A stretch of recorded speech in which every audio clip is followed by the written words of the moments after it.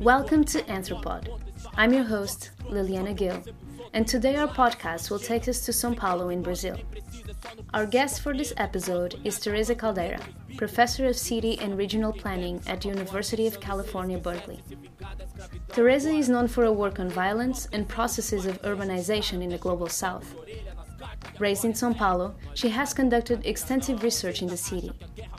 In the past few years, she has been examining a range of urban practices and cultural productions from the peripheries of São Paulo that have been reshaping public space, including rap music, graffiti, and pichação, which is Portuguese for tagging done in cryptic style, often in high, dangerous, and noteworthy places. Last summer, Anthropod had the chance of joining Teresa on a visit to the anniversary party of the local church in Jardim das Camélias, an auto-constructed neighborhood that she has been studying since the 1970s. This episode is an edited version of the conversation that followed that visit. Later in the episode, we'll hear about Teresa's fieldwork experience and the differences between studying the same neighborhood for decades and starting new research in a different social and economic moment. Among other methodological questions, Teresa discusses the limits of experience and intimacy as basis for anthropological knowledge. But first, we'll hear about Teresa's most recent research on rap music, graffiti, and pichação. We'll start the episode by jumping right into the moment when she is telling us about how these urban practices and cultural productions reflect recent transformations in Brazil. Let's have a listen.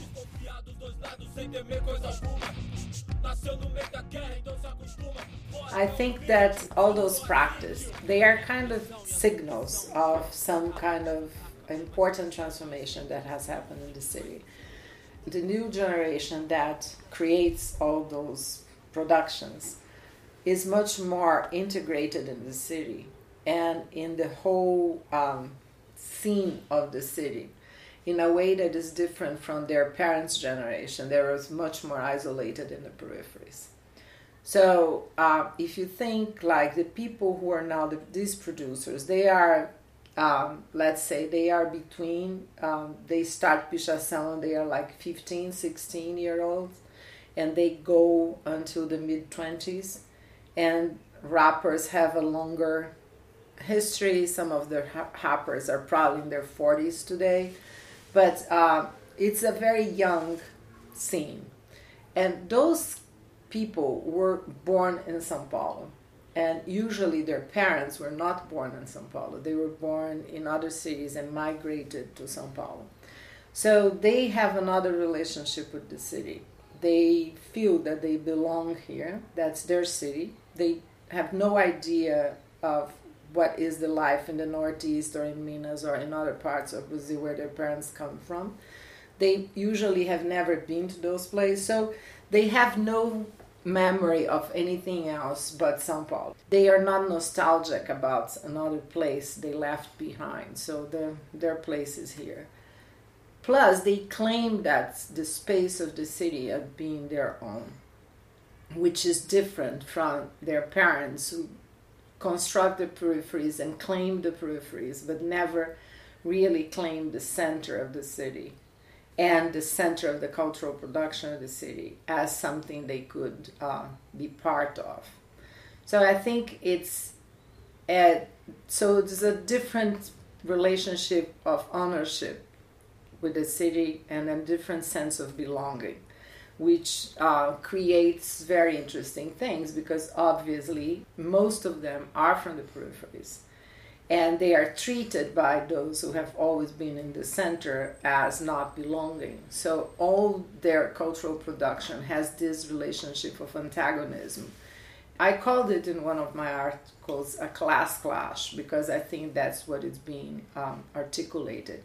And so they appropriate spaces of the city, especially through tagging or pichação or graffiti or sometimes skateboarding or breakdance. Breakdance was the first form that really was adopted by the people in the peripheries to appropriate spaces downtown. Because all the scenes of breakdances in the 1980s happened in the subway stations downtown. São Bento was the main subway station where you had breakdance. And after breakdance came rap, and then graffiti and tagging. And then there was the saraus, and then came the funk ostentação recently, only in the 2000s and 10s. So there are several forms that came one after the other, and all of them have the same kind of antagonism. It's not exactly the same kind of antagonism, because I think that, for example, rap and funk ostentação have very different kind of sensibilities and different kinds of anger. But funk ostentação is much more comfortable of being from the periphery, but a periphery that became like middle class. So a periphery that is comfortable with consumption, which is not the periphery of rap, which is a periphery totally that was rejecting the kind of consumption of the middle classes and attributing that entirely to the playboys and affirming other kinds of values. A toda a comunidade pobre da Zona Sul.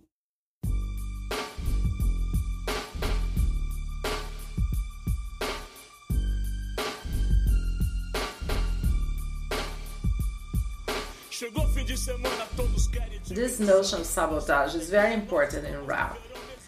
And the Racionais have this phrase in one of their most famous raps. Racionais is probably the most important rap group in São Paulo.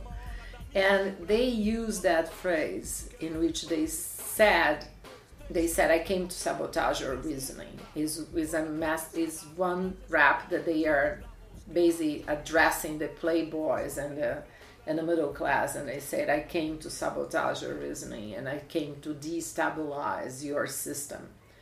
And there was another rapper who was called Sabotage, who was he became famous because he was a rapper of a very important film called O Invasor, Invader. But the idea of sabotage is the idea that you think you're going to rule the city, and I'm going to tell you that it's not exactly like this. So I'm going to sabotage your system. I'm going to sabotage your idea of being totally comfortable in ruling this city. And because I belong here, I'm going to be in the middle of your way. This is the sabotage, is their presence, their visibility in the city, is their sabotage to this system of invisibility in which the working classes have always been out there in the periphery and not disturbing the landscape. And now they disturb the landscape, and that's their sabotage.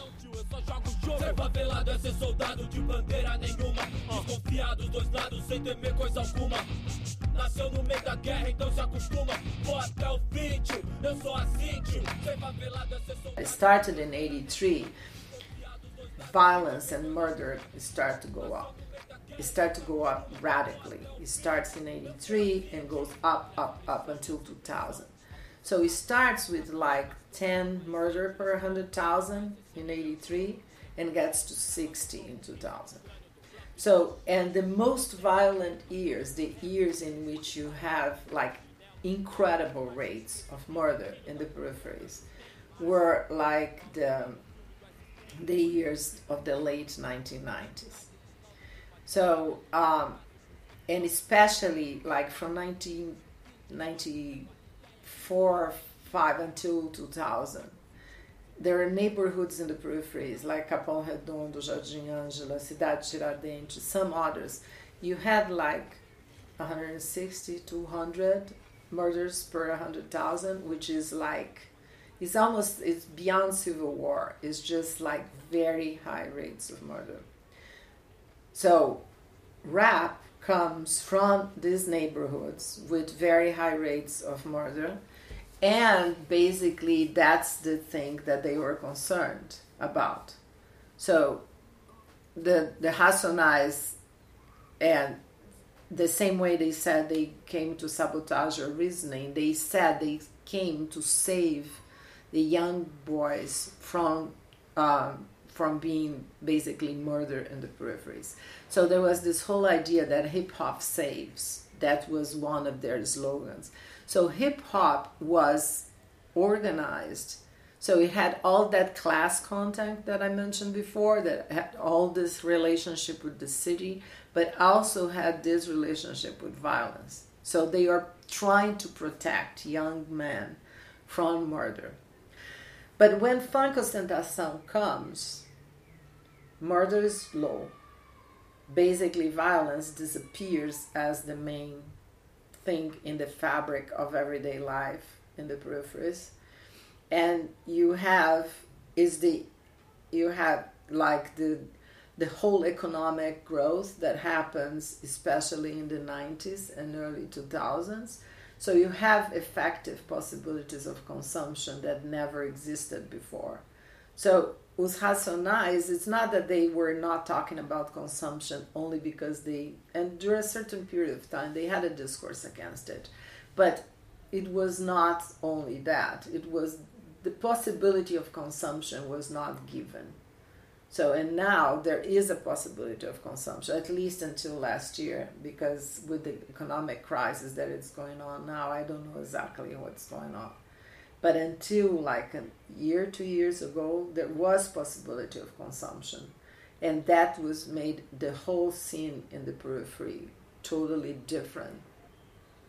I was very impressed. So you were with me in Jardim das Camélias like a couple of weeks ago, and we were in that party that they are having there. I've never seen so much food in the periphery. I've never seen, not only the quantity of food was not something that I've been to hundreds of parties in the peripheries. I have been exactly to the same kind of party as the one we went to. It was in the church, organized by the church. And I've been to like dozens of those parties. And they always had what was considered to be excessive food because it was like the celebration, everybody would bring some food.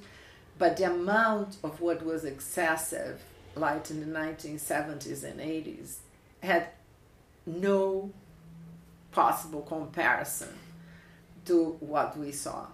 We saw a table of fruits. I've never seen anything like that.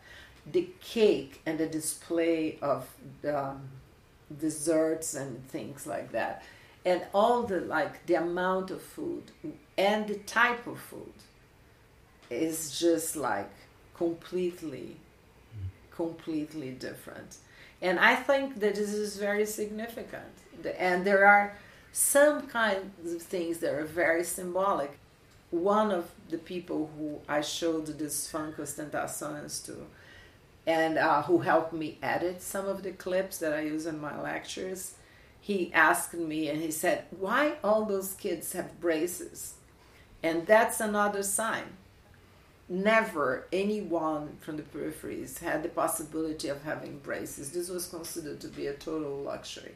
So now everybody has braces. And all Funk Ostentação people have braces. Obviously, can you call these ostentations? Obviously, all middle-class kids have braces. But now you have the older people with braces and all this kind of... It's a different possibility of acquiring the same kind of goods and the same kind of things that the middle classes have had before.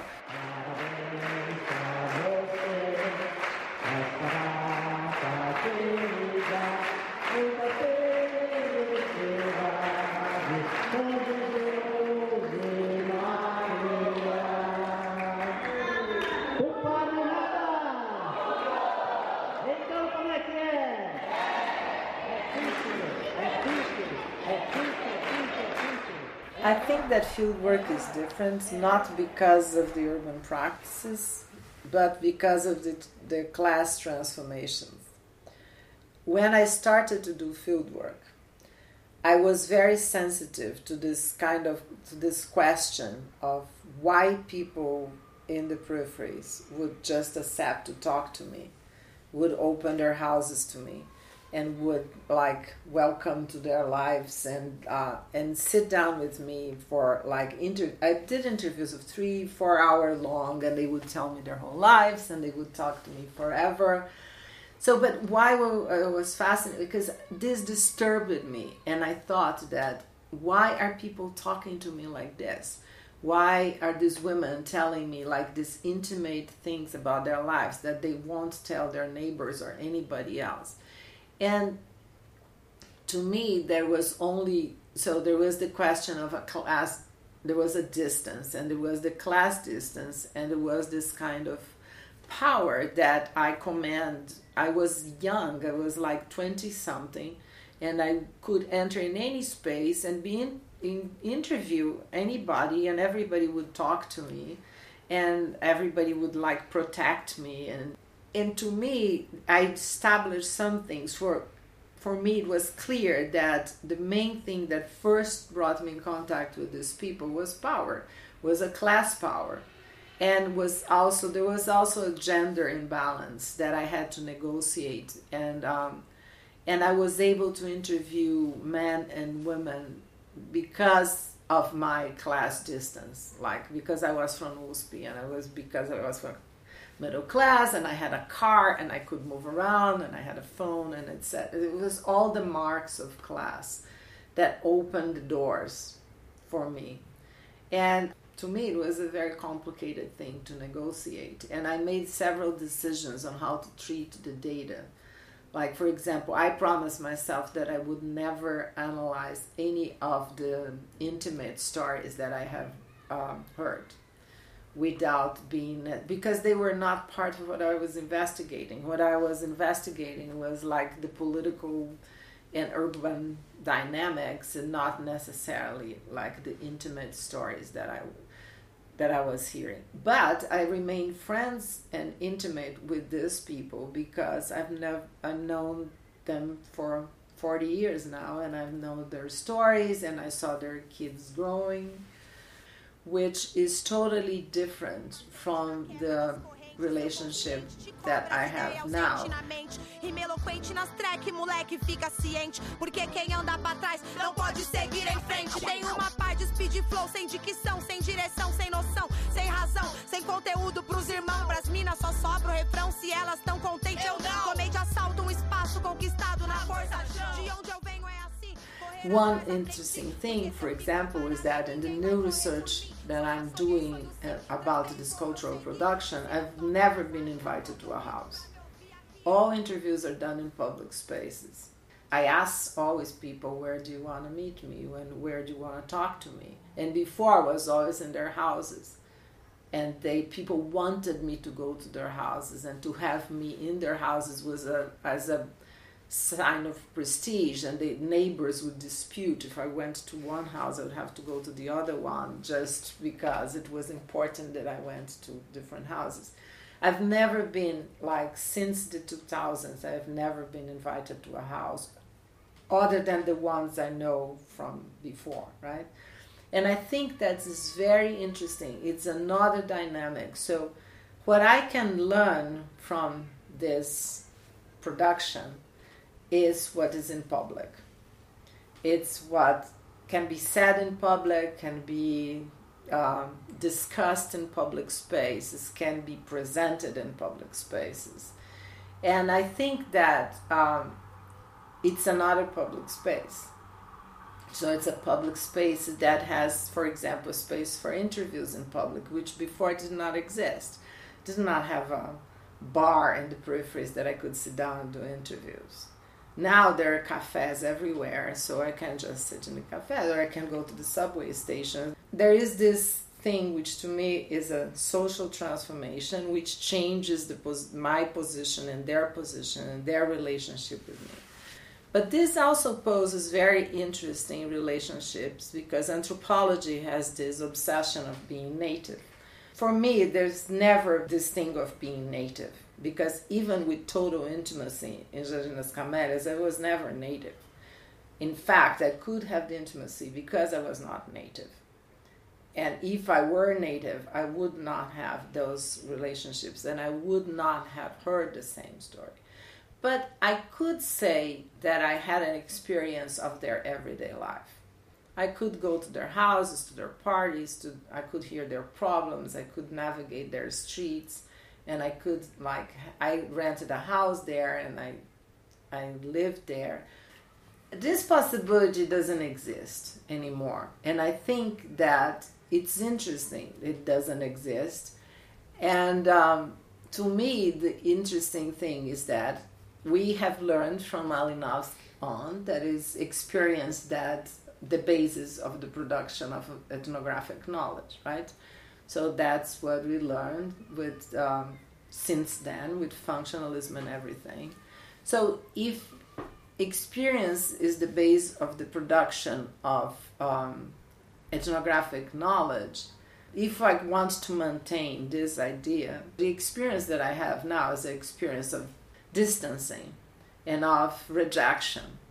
I'm never going to be a tagger. I'm never going to go in one of the expeditions with them. I'm never going to climb a building to tag. And I'm never going to be allowed in a hip-hop crew that is full only of black men. So it's just like, this is out. So does this mean that I cannot do research and the only people who can do research are the black guys from the periphery? I don't think it's true. I think I can do research, but my research is going to be in public, of a certain experience of the public, and in one in which this question of class and race and gender will be at the forefront. So it will never be something like becoming native. Forget it. That's not a possibility. It has never been, but now is even less. But what it means is that ethnographers will have to deal with the questions, what is the basis of their production of knowledge, in a much more sophisticated way. Because I am from the city and I speak the language, this doesn't make certain experience of the city available to me, and will never do, but make other experiences available to me, and those are the ones I can write about if I want to maintain this question of experience. Mm-hmm. Because obviously I don't think experience alone is the ground for knowledge, the type of knowledge, for example, that I produce. Because I use maps, I use statistics, I use archives, and I use several other things in addition to interviewing and observing. And observing is becoming more and more difficult. Interview is becoming more and more specific. And I think that is very helpful to kind of demystify this whole question of the experience and the immersion and the intimacy. Não há distância entre discípulos e mestre. Vos apresento nossa identificação ao rap. Constante voz que grita mesmo contando suas rimas. E aquela voz que dizia não baixa a guarda, prossiga. Cabreira e cheia de marra, disposta a tudo ou a nada. Até as palavras que ninguém fala serão contadas. O que te serve de normas pra julgar, a gente manifesta. Pois o que uma não tem, a outra completa. Contando os versos algébricos, endereço certo. Manifesto meu intelecto raivoso e histérico. O estímulo não vem de elogios, nasce da expressão desafio. Onde guio meu esforço e segue atrevido. I hope you've enjoyed this episode of Anthropod, the podcast of the Society for Cultural Anthropology, produced in collaboration with the American Anthropological Association. We would like to thank Teresa Caldera for speaking with us. If you would like to find more about Teresa's work, you can visit the show notes on our website at coolanth.org. That's CULANTH.org. Very special thanks to executive producer Catherine Sacco for valuable feedback, and Ricardo Cardozo and Mariana Garcia Arias for assistance in recording and editing this episode. This episode featured music by São Paulo hip-hop artists Racionais MC, Emicida, and Aistrinca. You can find more about the songs we played at coolanth.org. You can subscribe to Anthropod wherever you get your podcasts. And for the latest updates from the Society for Cultural Anthropology, find us on Facebook and Twitter at coolanth. I'm Liliana Gil. Thanks for listening.